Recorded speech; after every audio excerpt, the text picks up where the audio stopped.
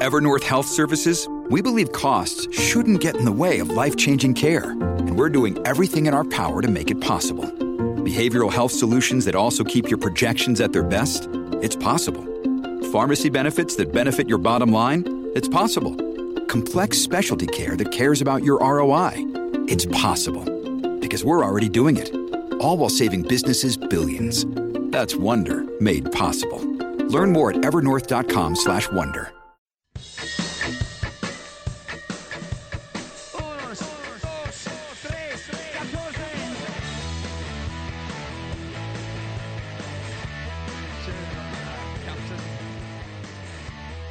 This is the Bernie and Sid Show. Frank Morano here with John Catsimatidis, Judge Richard Weinberg, and former FBI Assistant Director George Venizelos, currently the Chief of Staff here at Red Apple. And everybody is talking about what is happening in Asia. North Korea officially had 0 COVID cases until last Thursday. Now, Pyongyang says 1.2 million people have feverish COVID-like symptoms.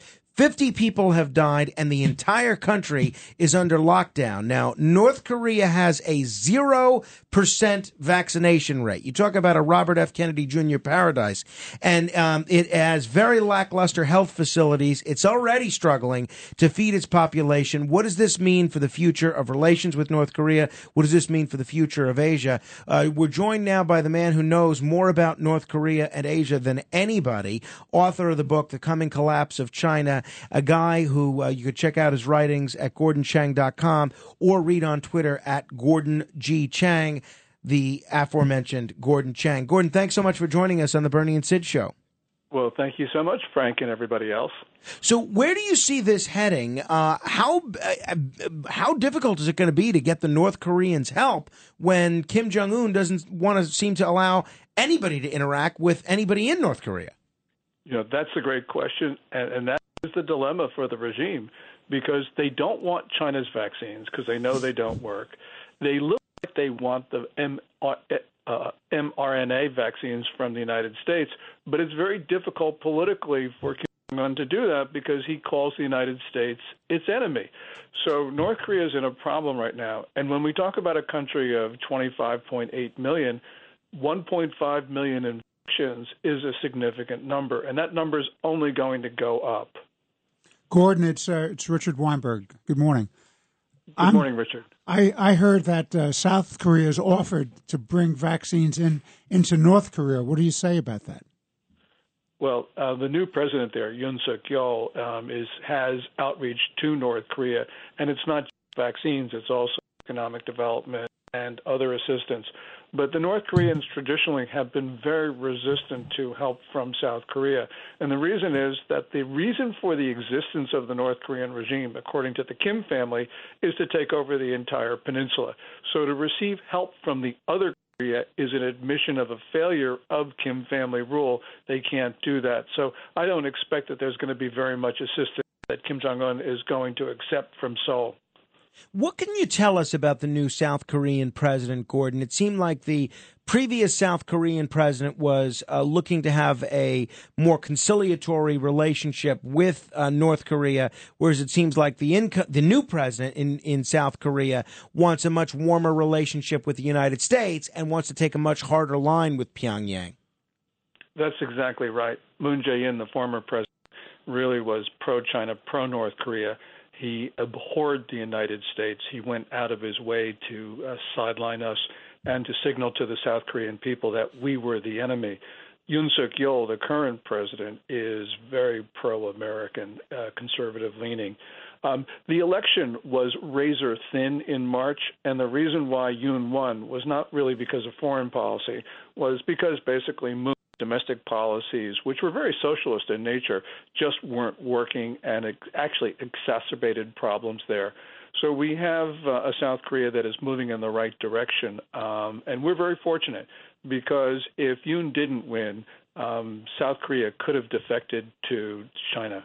Wow. Gordon, what's happening in China now with their COVID problems and their economic problems? The Chinese economy right now is contracting. That was clear from the disastrous numbers from April. And it's not just the retail sales and output numbers that have caught people's attention. Retail sales down 11.1, industrial output down 2.9. What was really disastrous were the property numbers, which were all down double digits, close to 30% on things like sales, new construction, and the rest of it. Property is the heart of the Chinese economy, accounting for maybe 30% of gross domestic product. They've got a debt crisis that they can't get beyond because the country's accumulated much too much debt, maybe 350, maybe 400% of annual GDP. So China right now is in a point where it is in extreme trouble. And part of it is because the Federal Reserve is raising rates here. That's putting pressure on the Chinese currency, which has dropped about 7% in the last, let's say, month or so. And that means that the problem of capital flight is now coming back. This could be the final crisis for the Chinese regime. They can handle this, but they, for political reasons, are not doing the common sense things that are necessary to save them.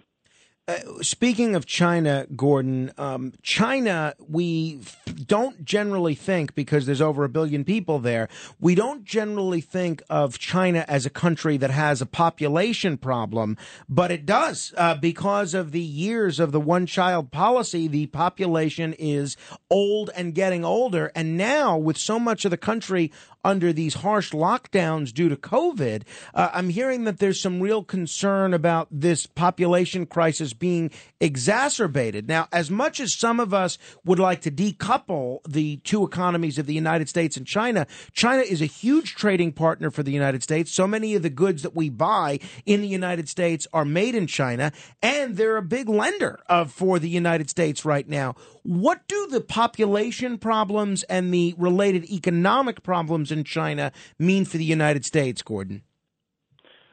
It's a really important question. First of all, to put this in context, China is facing the steepest demographic decline in history in the absence of war or disease. Wow. They probably will lose half their population in 45 years, maybe sooner. By the turn of the century, they'll be about as third as populous as they are now. In other words, about the size of the U.S. China, I think, is on the verge of failure. That is going to the global economy, but China actually is less important. Remember, China needs us far more than we need China. So if China were to disappear, that actually would be good for U.S. manufacturing, and it would be good, of course, for geopolitics. So although the one thing, of course, is that on the way down, Chinese leaders could decide to end the humanity as we know it, and they have the power to do it, and they even may have the mentality to do it. So we got to be very concerned about what they might do to start a war someplace with not just Taiwan, not just India, not just Japan, not just the Philippines, but maybe even the United States. We've got to be extremely concerned about a fragile and distressed China. Gordon, what's the realistic expectation with respect to the survival of Taiwan as an independent country? I think Taiwan has much better than a 50-50 chance as an independent country, especially if the United States were to do what is in America's interest, which is to rush to its defense.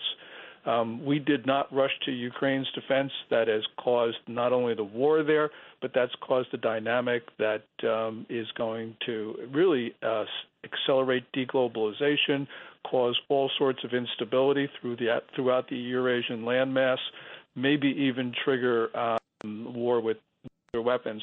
This was a monumental failure on the part of the West.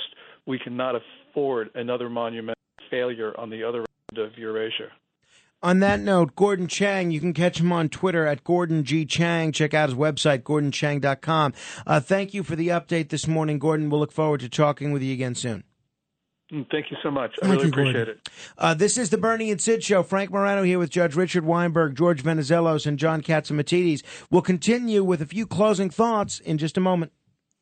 If you had an accident, trust Gabo Law, personal injury and medical malpractice attorneys with decades of experience who will provide the attention you deserve and deliver the best possible results in the shortest amount of time. Gabo Law has recovered millions for their clients, and they will be able to help you. But don't take our word for it. Read their 5-star reviews from former clients on Google, Avo, and Facebook. Call Gabo Law today, 800-560-0214 for a free consultation, or email them at info@gabolaw.com. That's GABO law.com. Gabo Law, where winning is no accident.